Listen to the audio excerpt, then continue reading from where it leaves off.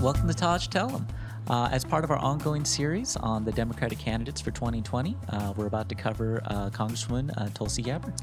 We'll be talking about issues like her foreign policy and also the media treatment of Tulsi Gabbard's campaign, Including Pimplegate. Oh. Welcome to Taj Tell 'em. I'm Jack, and I'm here with my buddy Terrence. Hey, what's going on?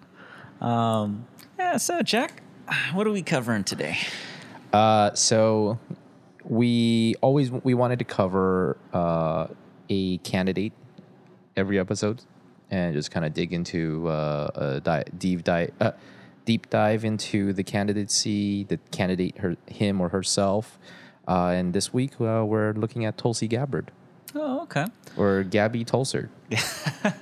But, I want to first say, hey, check out our new digs. We're renting from a different space. It's a little more homey in here. Like, we got a couch. But we'll be back to our old space soon. I think we should do this every once in a while. Yeah, mix it up, new set. I was getting tired of the old place. After only one episode. Exactly. How'd you first hear about Tulsi Gabbard? Actually, I've always saw clips of her come up, just because my YouTube, the algo, is set up to look at a lot of political candidates in politics in general, and Tulsi would come up against the war, and I see that I kind of knew that was her thing, so that's where I first got introduced to her, but again, didn't really look into her until Joe Rogan's podcast. Yeah. So that was my first time listening to her. And she just comes off a genuine person who, as far as I can tell, who really believes what she says, who genuinely cares about her policy and not just trying to pander to different votes, and speaking Spanish. She just pretty much has one message. It's very easy to follow, but very hard to explain in detail, I would say. Yeah, no, I think I agree with you there. I think two things that strike out to me about Tulsi Gabbard is her authenticity, as well as her stance against these regime change wars. It's interesting. I've been talking to a few people about her, and I think one element of her personality that comes up is that she's kind of robotic. Many people say that she's cold and lacking in charisma, that she's not particularly spontaneous. And I think that quality comes from she is a self-described introvert. And so, politics is more of an extrovert's game. So I think as a fellow introvert, I can understand how it's sometimes difficult, to express yourself, and in that remote quality because whenever you're thinking about saying something, you think about it before you say it, and so it can lead to a more remote or like aloof kind of quality. But I don't think that's necessarily to dig against her authenticity. And I think when I see it, it's also I would say it comes from her military background as well. She's talked very poised, very clear, very concise talking method. No, that's true. I in the research, I came across a small anecdote where I think she has an older sister. And growing up, whenever they would visit like a store, Tulsi would always have her older sister dress like the cashier and things like that because she was a very shy girl.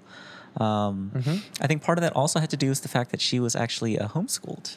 And I think for religious reasons, I think one of the things that keeps coming up, in my research on Tulsi Gabbard is her faith, that she comes from a Hindu background.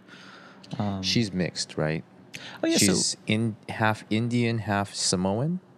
No, I think her dad, I think her mom. I forget. I think it's either her mom who's part Indian, and then her dad, I think, is maybe German or some kind of European ancestry. Okay. But I know one side of her family is Catholic, and the other side is Hindu. And I think she's been getting a lot of bad press about her Hindu background because it comes from kind of a sect of the Hare Krishnas. led by this guy like Chris Butler. I don't know if you heard much about him. And he's kind of an interesting character. He was like a college dropout. He's from Hawaii. He embraced a lot of, the Hare Krishna's ideas of like environmentalism and things like that. But he gets a lot of bad press for two reasons. One, he kind of had, anti. Oh, no, keep going. One is that he was kind of like he exhibited symptoms of like a cult leader. Yeah, that's what I was saying. It's cultish, right? Yeah, like yeah, it was yeah.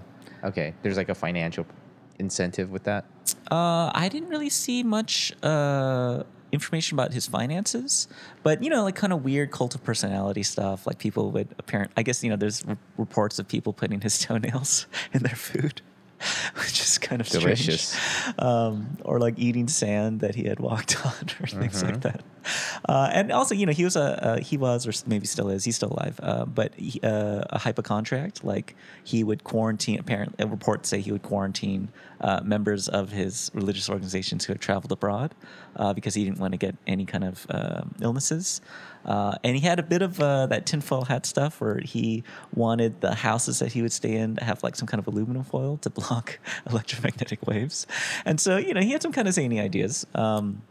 But I think, where... and I would say the second thing that Chris Butler gets a lot of bad press about is his homophobic kind of beliefs and stances. Okay. And I think, none of those things I just mentioned are good things, but I don't think they're unique to Tulsi Gabbard's faith tradition, because if you say you look at, unfortunately, well, actually, some things are kind of funny. Like the Lincolns, Abraham Lincoln and his wife were actually known to hold seances.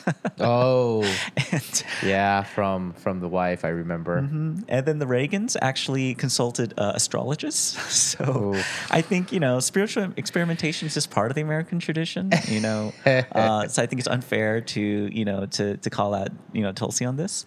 Plus even like, most of our presidents came from like a Christian background. Right. But, there are many, like Christian like ministers who are saying and doing very zany stuff, like Jerry Falwell, who was the evangelical Christian who co-founded the Moral Majority.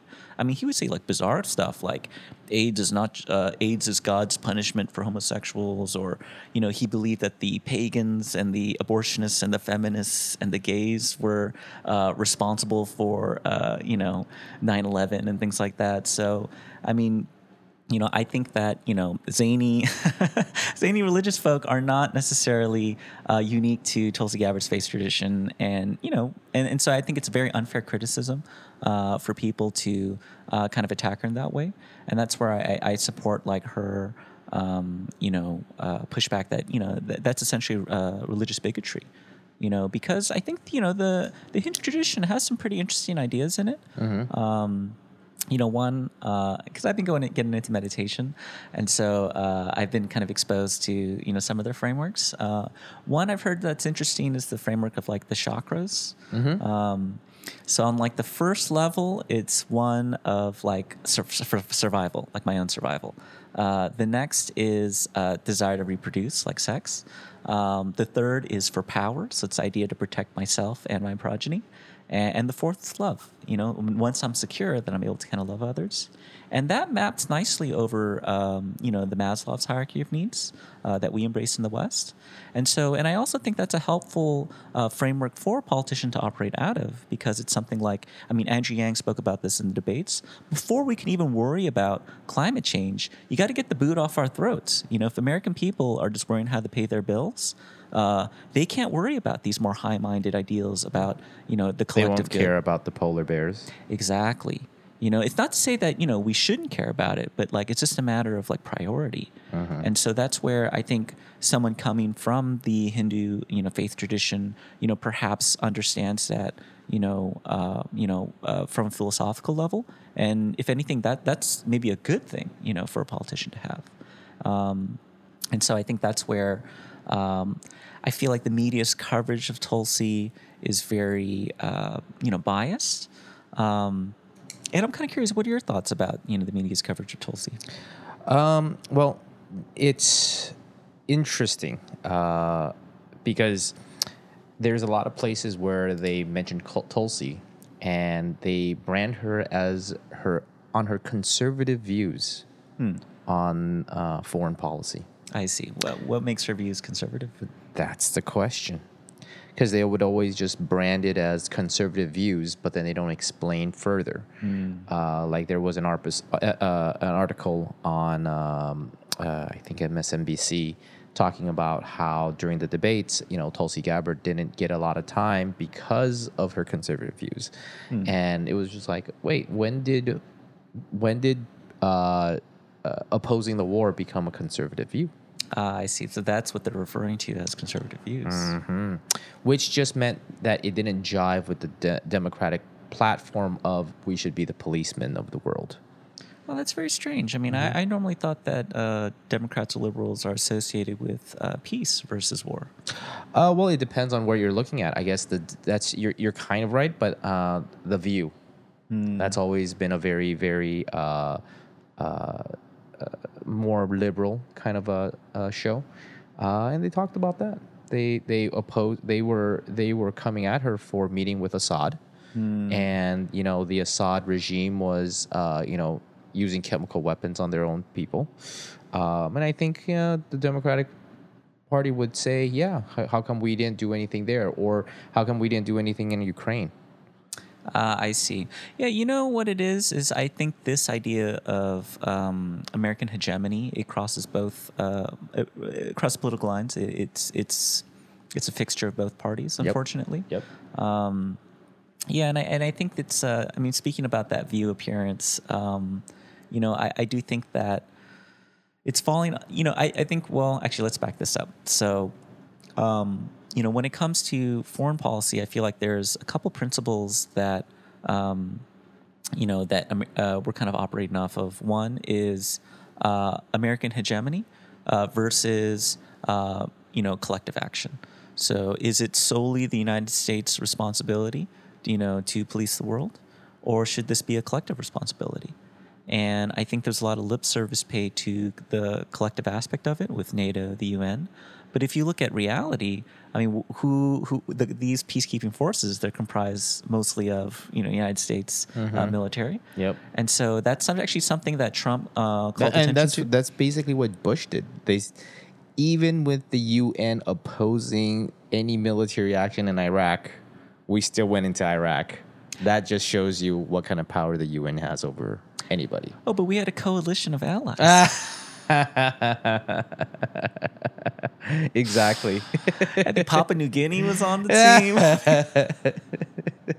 Canada. Oh yeah, they're providing the maple syrup. I mean, yeah. I mean, it was just like, it's and that's kind of why the Trump was able to hold NATO and the UN hostage. True. I mean, I don't agree with how he's approaching this kind of accountability, but I do think it's an important topic, because they were under funding NATO, these other countries. So who picks up the tab? Us. And I think we're facing this kind of sea change right now with the rise of China, to say that, hey, you know what, U.S. maybe isn't going to be the only superpower, and so what's the world going to look like? But I also think too, do we really want to invest in making other countries like us, liberal democracies? Like that's a nice dream, but is that something we're willing to kind of pay the cost for? Yeah, why do we want to export what we have? Ours is like shit right now.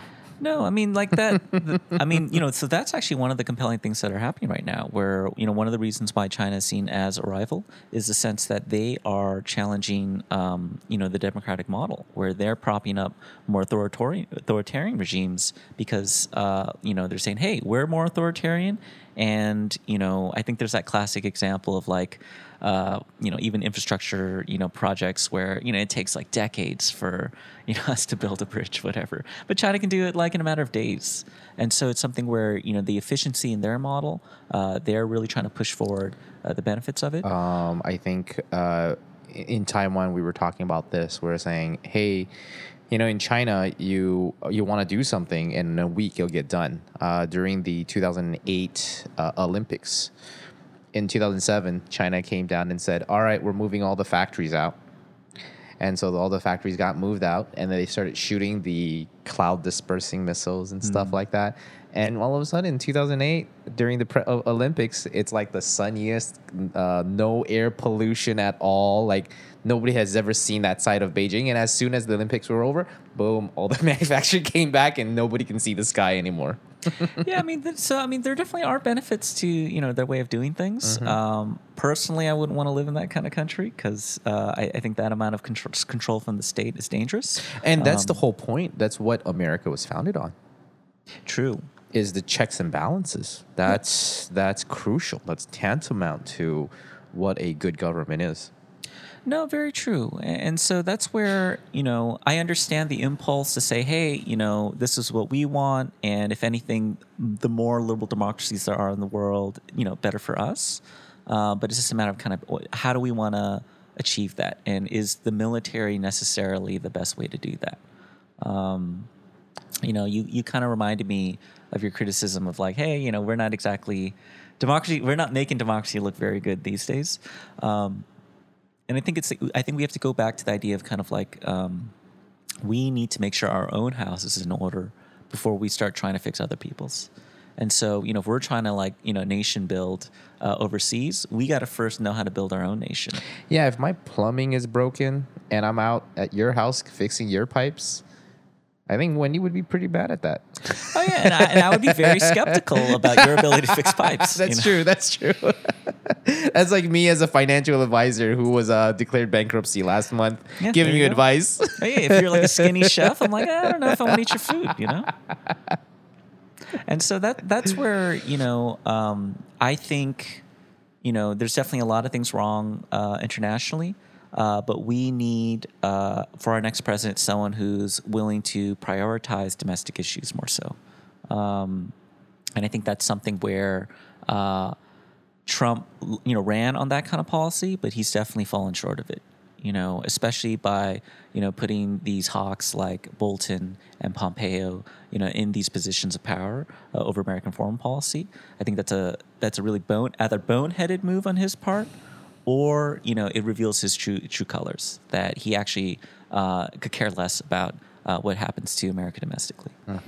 And I think that's where I like Tulsi Gabbard approach on foreign policy because she's at least talking about that high level concept of okay, let's stop looking outward and let's look a little more inward. And I think her policy about just regime change wars, talking about what our interest in foreign policy is. Our interest should be keeping the world safe, peaceful. I wouldn't say safe. Almost like status quo. Try to control pockets of evil. But what does that look like?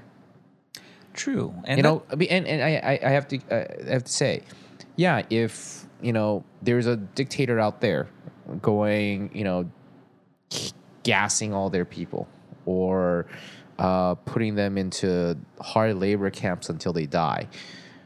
Those type of people, those type of systems, they want to grow. They want to grow their influence. And I think it's up to there is an element to be argued that, yeah, we should contain that kind of activity. But do we go in there and uproot the people in power? I don't know. Yeah, that's where I think, the other instruments that are on the table, like, economic sanctions, I think those are definitely perhaps more effective, in getting people to do what we want. Yeah, and that's also another argument there, too. Yeah, because I do think that, we're kind of coming out of World War II in some sense, where it's just like, oh man, we get to set the terms. We had evidence of successful regime change in both Germany and Japan, and so I think that's where a lot of that American exceptionalism and that confidence kind of came from. But I think we're ignoring the conditions that led to our success. Because, if you look at both Germany and Japan after World War II, they were both largely homogenous nations, ethnically homogenous. They were both economically developed. The population was both very well educated and literate, and you can't say that about anywhere else we're trying to do regime change these days. Syria, for example, not ethnically homogenous, not a very well educated populace. I mean, they did have a somewhat developed economy that's more service based versus oil based, but places like Iraq definitely more oil based, not ethnically homogenous, not well educated. Afghanistan, you can say the same there, and so Libya. Libya, that's the same thing there. And so it's something where, I think, people, they view it too simplistically of like, we as America were able to do this to other countries in the past. Why can't we do it and now? another big distinction is with Germany and Japan. We actually went in there and they completely surrendered to us. So we had more exercise. We had more ability to control the outcome. Sure, I mean, but you could say that about, Afghanistan and Iraq to some degree. But I think the difference is as well. But it wasn't an agreement between the people and us. It was the agreement between the person we put in power. No, that's fair. I think that's one thing that the U.S. government was able to handle well is the transition from the emperor of Japan to kind of the allied forces. And so that continuity of power, I think, is important from a psychological perspective. I would also say this, we're still in Germany and Japan. Like the U.S. still has military bases there. Tons. So it's something where it's like we have to also count the cost, where it's like this isn't, mission accomplished, after like less than a year, like if we're going to try to go in here, like, we're going to be in there for like the rest of our lives, And so that's a huge commitment. And so it's something where I love the idea that we can eradicate all regimes that, have the conditions to cultivate terrorists. But, that's just not realistic. I think we have to kind of cut our losses and be like, hey, when terrorism emerges, we got to shut it down. But we can't change the conditions in which it was able to arise. So, we're left playing kind of whack-a-mole a little bit. Right. But which isn't a great option, but it's probably the best option on the table compared to I guess regime change. Tulsi's, the way she's explaining is, hey, let's just stay out of it. She's kind of calling it like it is. Like, hey, yeah, we want to do all this, but we're doing it all wrong. We're messing. We're fucking up. We're causing more problems for ourselves than Al Qaeda. Yeah, we caused that for ourselves. We created 9/11. No, that's true. I mean, that's where I think, Tulsi grounding it in things like, okay, let's just pull out of Afghanistan. What are we doing there? And then, you get Ryan and the debate say, no, we need some kind of presence there. This very open-ended, idea. And Tulsi, I think she's challenging this kind of like wanting to have our cake and eat it too, where it's like, it kind of reminds me of like this Zen Buddhist story of the duck in the bottle, where it's like, one day this man is raising this duck, inside of a bottle. And, he's dropping food in there. But the duck over time grows to the point where he can no longer get the duck out of the bottle without breaking the bottle. And so he goes around, he asks like the greatest minds everywhere in the village, like, how do I get this duck out of the bottle without breaking the bottle? And no one can answer the question until he turns to a young child. And he says to the young child, how can I get this duck out of the bottle without breaking the bottle? And the kid says, oh, that's easy. You break the bottle. And, obviously, people hearing that like, oh, that's very unsatisfying. You said you weren't supposed to break the bottle. But the truth in that story is that only the child saw that, it's impossible to take the duck out of the bottle without breaking the bottle. Because, maybe you can develop some kind of advanced technology to kind of widen the mouth of the bottle or to teleport the duck out of the bottle without breaking it. But the cost to develop those technologies far exceed that of the original bottle. Or maybe you can medical technology to cut up the duck, take it out piece by piece, reassemble it, and it'll still be alive. But, to develop that technology, you have to kill many more ducks. And so it points at this fundamental truth that, we are not the player, but we're the game. Like our job is not to kind of like, make the craftiest moves, to only live on one side of the spectrum, what's good and whatever. But it's like we have to, embrace the oneness and the totality of existence. And that's something where, when it comes to our foreign policy, it'd be great if we could like end all terrorism, spread democracy everywhere, and not cost any American lives or not be there forever. And it's like, if you want to build a fantasy, go for it. But here in reality, you got to pay the costs. Mm-hmm. And I just don't think we have the will or ability to pay these costs. So we kind of talked about how they were branding her kind of as a conservative, kind of unfairly in a sense, just because of her stances on foreign policy. You talked about how they really focused on her growing up homeschooled in a very conservative background. Her associations with maybe not Chris Butler, but the religion. Oh no, she had close relations with Chris Okay, Butler okay. because her dad. I mean, so some people in the mainstream media are trying to like weave this story that Chris Butler was always interested in the intersection between politics and spirituality, and so that's why Tulsi Gabbard's dad had close relationships with him. Tulsi Gabbard's dad was pushing a lot of like a homophobic agenda, in the state of Hawaii. That was, that's supported by Chris Butler's views. And I think even, Tulsi Gabbard's first husband, her current husband's mother, so her mother-in-law, all are kind of working for a campaign. And so it's kind of like, it's like a close-knit community. And so there's the idea that like the analog that some of the mainstream media is using is that Tulsi is Chris Butler's like protege. That just like if he was like a music teacher, like now he's finally got a star protege on the world stage or whatever. Right. And I think but to some degree, some of it's true because she is lending credibility to his kind of movement or whatever. But I do think that, she has kind of since distanced herself from it. I mean, we've already talked about the whole, like, the fact that, like Jerry Falwell and et cetera. So, but when it comes to the media's, coverage of Tulsi, I think, it's important to kind of trace, her political history. Mm-hmm. So, she was elected to Hawaii's House of Representatives at 21, becoming the youngest woman ever to be elected state legislator. And then she was elected to the House. 21. At 21. That's pretty fucking amazing, dude. Oh, yeah. But, she came from a family whose background was in politics. And so it's not completely, unexpected. Not that it's completely unexpected, but just anybody going, I'm going to vote for a 21-year-old. It's true. I mean, yeah. It must take a lot of good convincing, and that she was pretty well qualified for the job. I mean, I don't know how well qualified any 21-year-old That's is. true. but I do think that proficient in Word doc, Excel. That's what you need to put on those resumes. Yeah, I'm very proficient in the Microsoft Word suite. Knows how to use Outlook.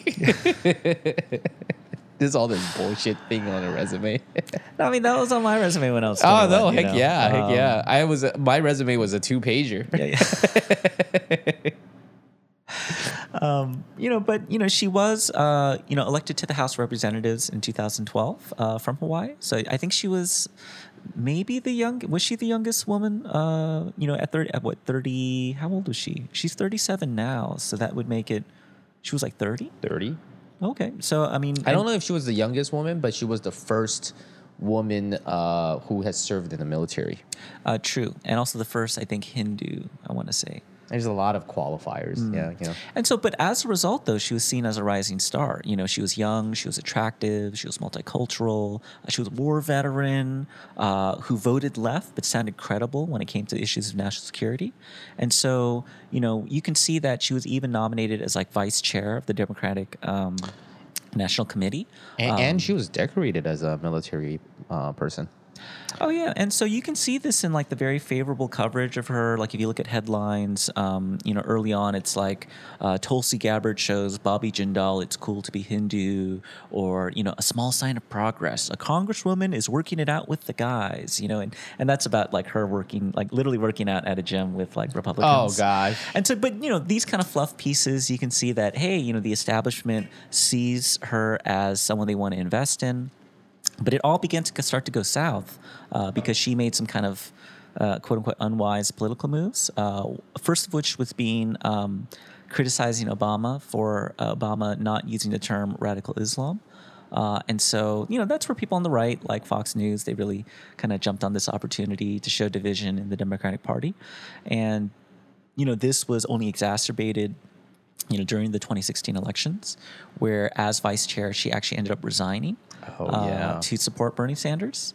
And I think she had really good reasons, because what's interesting is that, Bernie Sanders. So she began arguing with the president, Debbie Wasserman Schultz, demanding that there be more than 6 debates, because Schultz was trying to benefit Clinton because the common wisdom was that because Clinton was more well known, that the less debates there were, the less opportunity for people to find out about Bernie Sanders, and so better for Clinton.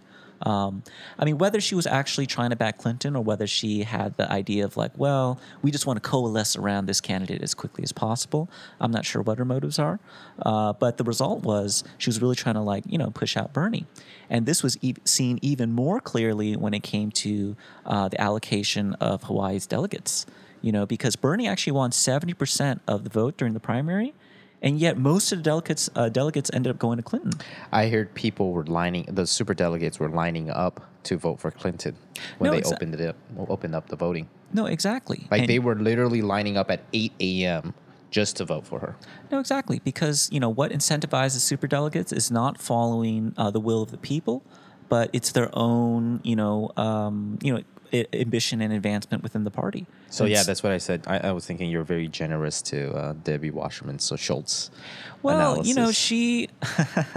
I'm trying to be impartial, but at the end of the day, there's some things that you got to call a spade. Like for example, after Wasserman Schultz, was resigned from the party. Guess who hired her immediately? The Clinton campaign. Into the campaign, and also it was the reason why she resigned was there was an email saying, "Oh, how do we give Bernie more time?" And she said something to the effect of, "Over my dead body," So obviously, putting their weight on the scale for Clinton a lot more than Bernie. No, true. And they try to justify it by, even the existence of superdelegates are justified by this just in case the American public chooses someone that isn't going to be good for the country, we know better. And it's that's so disrespectful, to the American public. What are even the qualifications to become a superdelegate? Mm-hmm. So I think, that shows, I think there's a lot of cronyism. Mm-hmm. And I think the fact that Tulsi Gabbard was willing to risk her political career to stand up against this, I think that shows that she's someone of character. And to be vice chair of DNC, that's a lot of influence that you can have. Oh, yeah. And she's still young, and she should, most people in her position would be thinking about, her future in the party. But, she pulled these moves like calling out President Obama, not using the term radical Islam, resigning as vice chair to support Bernie Sanders. Mm-hmm. You can't say that she's acting out of self-interest in either one of those cases. That shows that she's acting out of a genuine conviction. And although those were politically unwise moves to make, I think that buoys the argument that she is an authentic candidate, and also doesn't accept PAC money, just like Andrew Yang. Oh yeah, true. And Bernie Sanders was the first to kind of start that, and I think that's a welcome change to see. So I think she has demonstrated that she is a person of integrity, and I even think her handling of her kind of complicated past with the LGBT issues. She shared that. She owned it. Yes. I grew up in a very socially conservative household. And when I was younger, I did kind of hold on to these beliefs. But it was during her time in serving in Iraq where she was able to experience, the prejudice against women that was religiously motivated, by, Islam there, that she realized that, the state shouldn't be involved in moral issues, shouldn't be aligned with any kind of, religious ideas. Because this is what it actually looks like. And so I think, given her age and given her experience, I think that's a credible explanation for her change in policy positions when it comes to the LGBTQ, issues. And also now, even if you look at her now, she has been given 100% of her voting record, has been endorsed by the Human Rights Campaign, the largest LGBT lobby organization in the country. She's also received 100% rating for her voting record in favor of LGBT legislation. And she is a member of the LGBT Equality Caucus in the House. And so that's why I think the mainstream media's attacks on her as being like anti-gay are disingenuous, are not true. And so, that's where that then begs the question, why is the mainstream media, trying to attack her for her faith tradition? Why are they trying to attack her for her views on LGBT issues? And that points to the military-industrial complex. There you go. Because she's because these news outlets. What is more profitable than reporting on the war? Yeah, I mean that's definitely one part of it. The other part of it is the fact that these defense contractors. I mean, they earn incredible sums of money. Like we spend close to like $1.2 trillion a year, on our military. I mean, the actual budget is what, $700 billion, but then if you add on veteran affairs, if you add on and there's a lot services, of off-budget items as well. Exactly, and that budget is supposed to be used for like disaster relief as well. But guess what? It instead is used for to fund these endless wars. And no one wants to talk about it because everyone is in the pockets of these lobbyists. But Tulsi is the only person who, to great detriment to her own political career, to address these issues. I mean, even in the debates, she snuck in a remark calling out the Saudis and our support for the Saudis. Ooh. So one more thing I want to mention about Tulsi was she was in the Hawaiian National Guard. And she served 2 tours. She mentioned she sees firsthand the cost of war. You have these politicians who are saying, "Hey, let's go to war," but almost none of them has ever been to war or ever served in the military. And at the same time, they're probably not serving the front lines, so they don't know that kind of issues. But what I found interesting was Tulsi. She was actually the congresswoman, and she actually gave up her seat to go serve, to actually go abroad and served. And I just felt like that really speaks to her her conviction in things, and that she was not politically ambitious. She felt like serving in her military capacity was more important than winning her Congress seat back. Yeah, no, and I think that goes back to a common refrain that we keep going back to is her authenticity, and also her willingness to personally bear the cost of her choices. And I think that responsibility that she's demonstrating, I think, is something that is largely absent from many of the other candidates. And so I think it lends her a special credibility. Mm-hmm. I agree. But speaking about her time in Congress, her legislative record, really just amounts to one kind of anodyne, bipartisan bill on veteran affairs. She's actually constantly introducing more so like messaging bills, non-committee specific kind of hopeless pieces of legislation. Things like eliminate the dependence on fossil fuels by 2035, end the federal marijuana prohibition, requiring the president to ask Congress before going to war. She did back Sheldon Adelson's idea to end internet gambling. A resolution. I'm against that. You do love gambling, Jack. Oh yes, I'm Chinese, so what can I say? But I think these messaging bills are actually employed by everyone, Democrats, Republicans alike. Republicans do stupid ones like repealing crucial parts of the healthcare reform law, like repealing the tax on companies that sell more than $5 million on medical devices. And so she's kind of playing the game in that sense, as does everyone. But I think what she is choosing to kind of message with these bills, I think is important. I think it's definitely, especially the ones on the Stop Arming Terrorists Act, and that prohibits the U.S. government from funding, giving any assistance to Al-Qaeda, to the Islamic State, or to countries supporting these organizations. And it's like one of those things where it's like, why is this just a messenger bill? Why can't this be a real bill? Why are only 14 of the 435 United States Congress members supporting this bill? The military-industrial complex.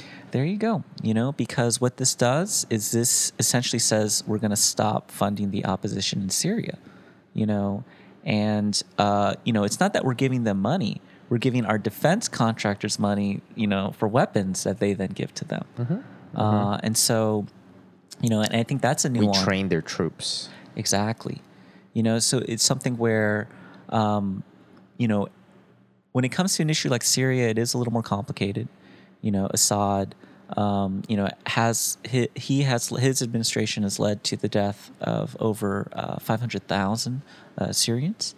And so, and there is some evidence of his use of chemical weapons, although it is a little dubious. General Mattis in 2018 said the U.S. government had no proof of him ever using chemical weapons. So, and I say that because not that chemical weapons weren't used. It's clear that they were used. But, there is a theory that it actually was the rebels who used it in an attempt to frame the Assad government. Because this idea of legitimacy is becoming more and more top of mind when it comes to how people view wars. Because you can use that as a political reason to go to war.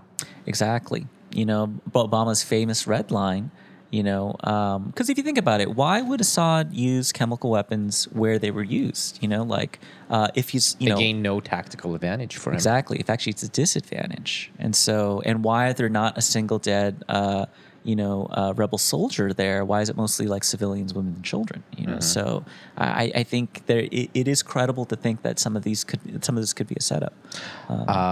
Yeah. I mean, I think with Trump, he pledged no military action against Syria, but as soon as he got word that there was chemical weapons used, he sent like 146 Tomahawk missiles in there. Yeah, there you go. And so that's something where we have to be a little skeptical, about these reports. I mean, don't get me wrong. What's happening in Syria is a humanitarian crisis. It's unfortunate, that, it's happening, but I think the larger question goes, what can we do about it, And also, why are we there? What are we there for? If we're going to say, yeah, we're there for a humanitarian crisis, we're trying to help the people, there are a lot of other countries that need our help. No, very true. Why Syria? Oh, yeah, because, there is the Rohingya, genocide that's happening in Myanmar. And why is there no calls for us to, arm the rebels there, So I think that's revealing that, perhaps there's other considerations at play here. And so I think it's important to kind of unpack what those It's could more be. like, yeah, we have to if we're going to give reasons, we have to be honest with ourselves. No, very true. Because if we're gonna, try to say it's for humanitarian reasons, then we need to be consistent across the board. Then we need to be in Sudan, we need to be in Myanmar, we need to be in Nigeria. We need to be in Yemen. We need to be in Venezuela. Yeah, exactly. There's a lot of places we need to be. No, very true. If we run on that. Yeah, no, very, very true. And so it's something where, I think it's not just having good values, but having the skills in which to make these values a reality. That is something that, we as a country need to, reflect on. And so when it comes to this issue of Syria, I think, going back to the media's representation of Tulsi Gabbard, I think it's been very unfair. I think the fact that she met with Assad and that she is opposing American intervention there, I think it's painting, the media is trying to paint her as someone who is, pro-Assad? Yes, Assad sympathetic, a dictator sympathetic person. Yeah, which is, I think definitely conflating, the issue. I think, that's like saying anyone who opposes war against North Korea is a Kim Jong-un, sympathizer. And that's not true at all. Like, there's many reasons. Trump is a Kim Jong-un sympathizer. Well, he stepped over. He went to the other side. But I think what it is that, one, we need our government to be like better informed, about what's happening over there.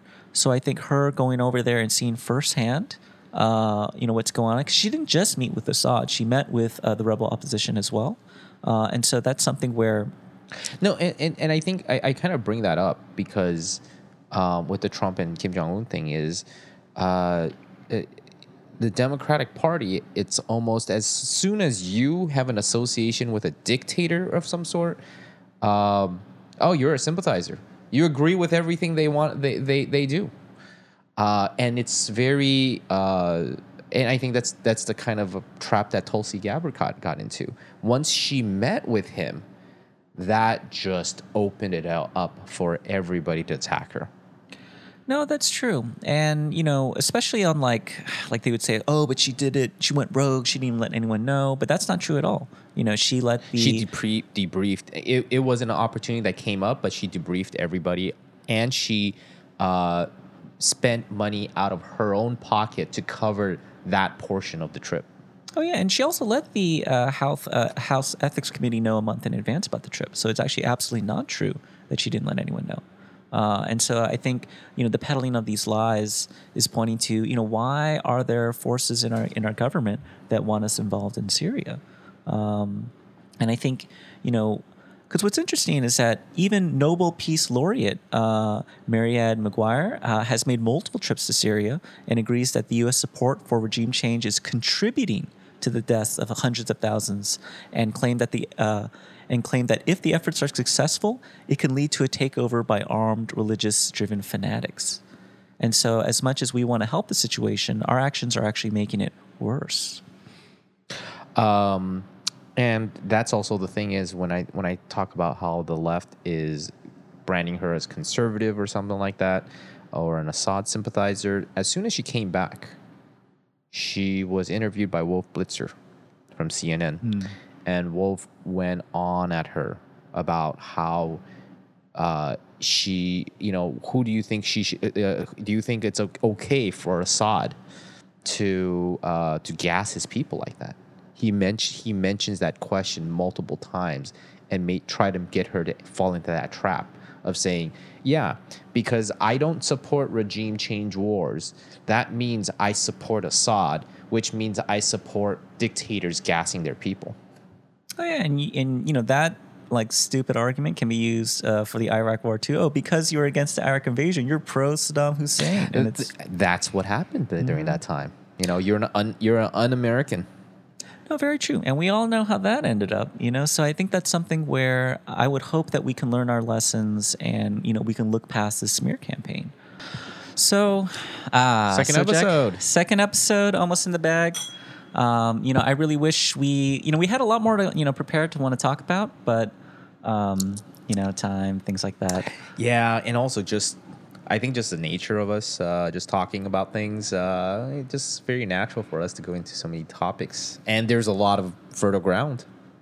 No, that's true. So that's why, you as viewers, you as listeners, if there's something that you want us to talk more about, something you don't want us to talk about, feel free to chime in on the comments. Something you think I made an idiotic comment on, or you want us to elaborate more on?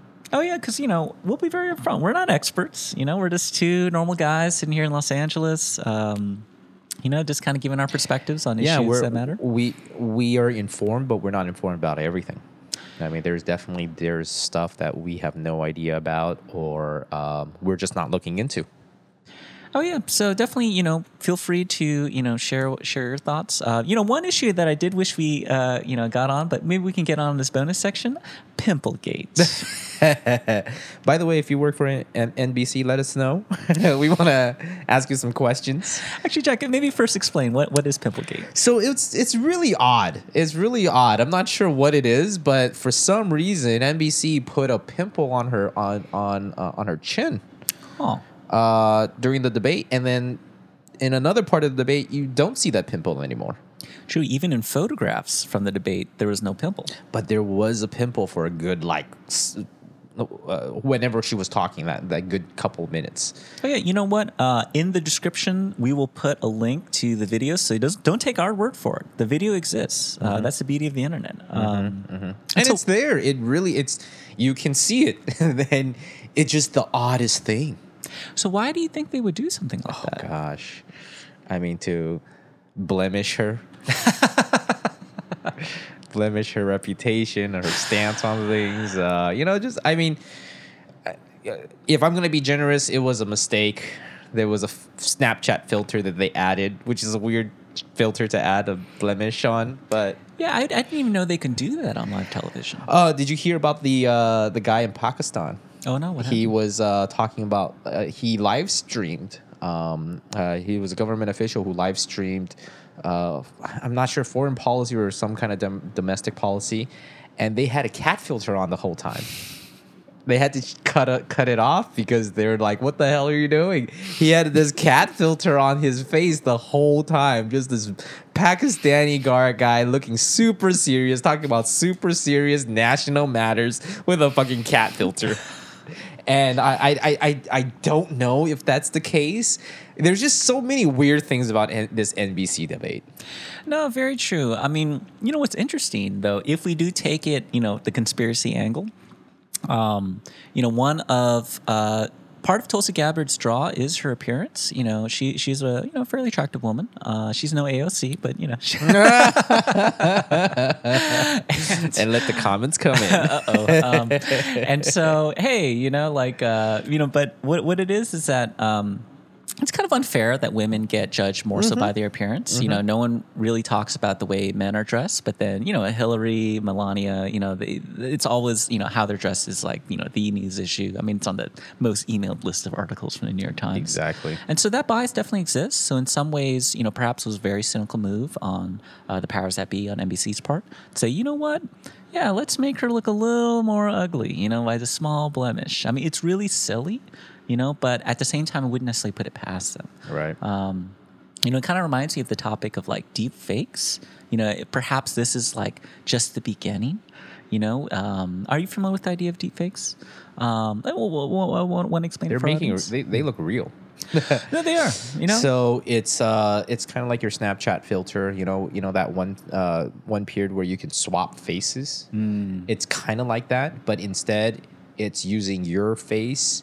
And having you say certain things and your face moves with it. And it looks like, and it makes it appear like, and it very, very much looks real that person is speaking. So there, I think the of course everybody uses it for porn, So one of the first time I heard about it was Gal Gadot in porn. Huh.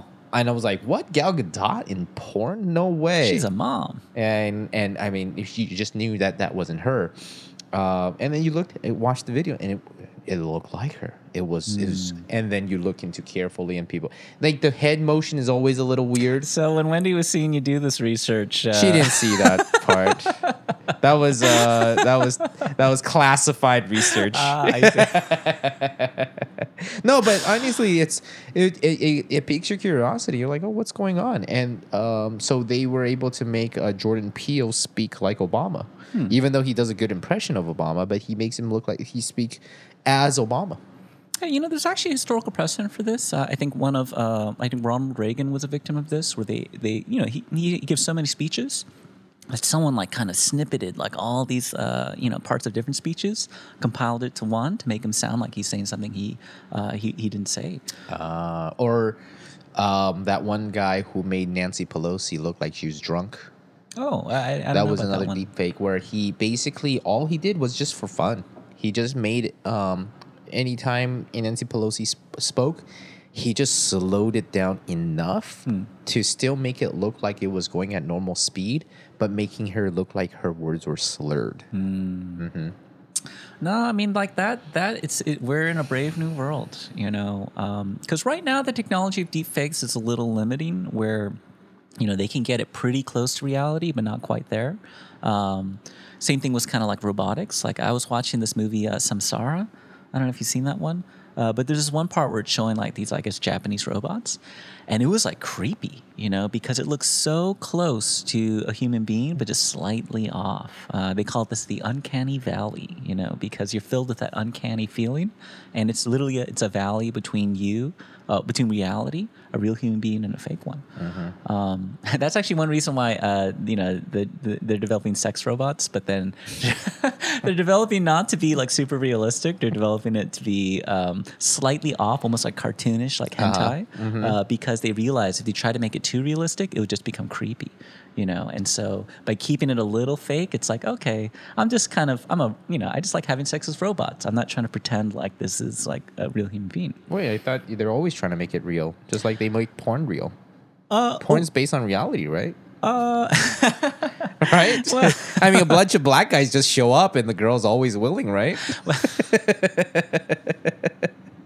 But I mean, really, it's with these deep fakes, you know, I like to say, after I thought about this, I think blockchain is actually going to be able to solve this. what do you mean? Just, you know, anytime there's a person's recording, you scan your personal key to authenticate it, you know? Like, hey, yeah, Obama spoke. Boom, he has a key that authenticates this video.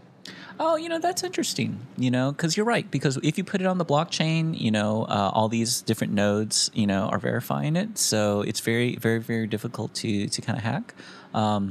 I've also heard kind of a low-tech solution for this, where as deepfakes become more popular, then like to your friends, like every month you have to like give some kind of passcode, be like, hey, Jack, you know, just in case you see me saying some crazy shit or doing something ridiculous, you know, if I ever like call you, then just know like the password is like bazooka gum, you know, like, and you know, if I start sounding weird, you know, because what's interesting is that how they can use deepfakes is for ransom. Like, you know, someone calling you, you know, from a masked number that looks like my number, using my, like, a representation of my voice. Or sending you a video chat. Oh, yeah. And I'm like, Jack, the terrorists have me, you know, wire $50,000 to this address, you know, in Bitcoin. You know? Or I'm in UK right now, and I need you to buy me a gift certificate, a gift card from really. Amazon. Really? You know, like that?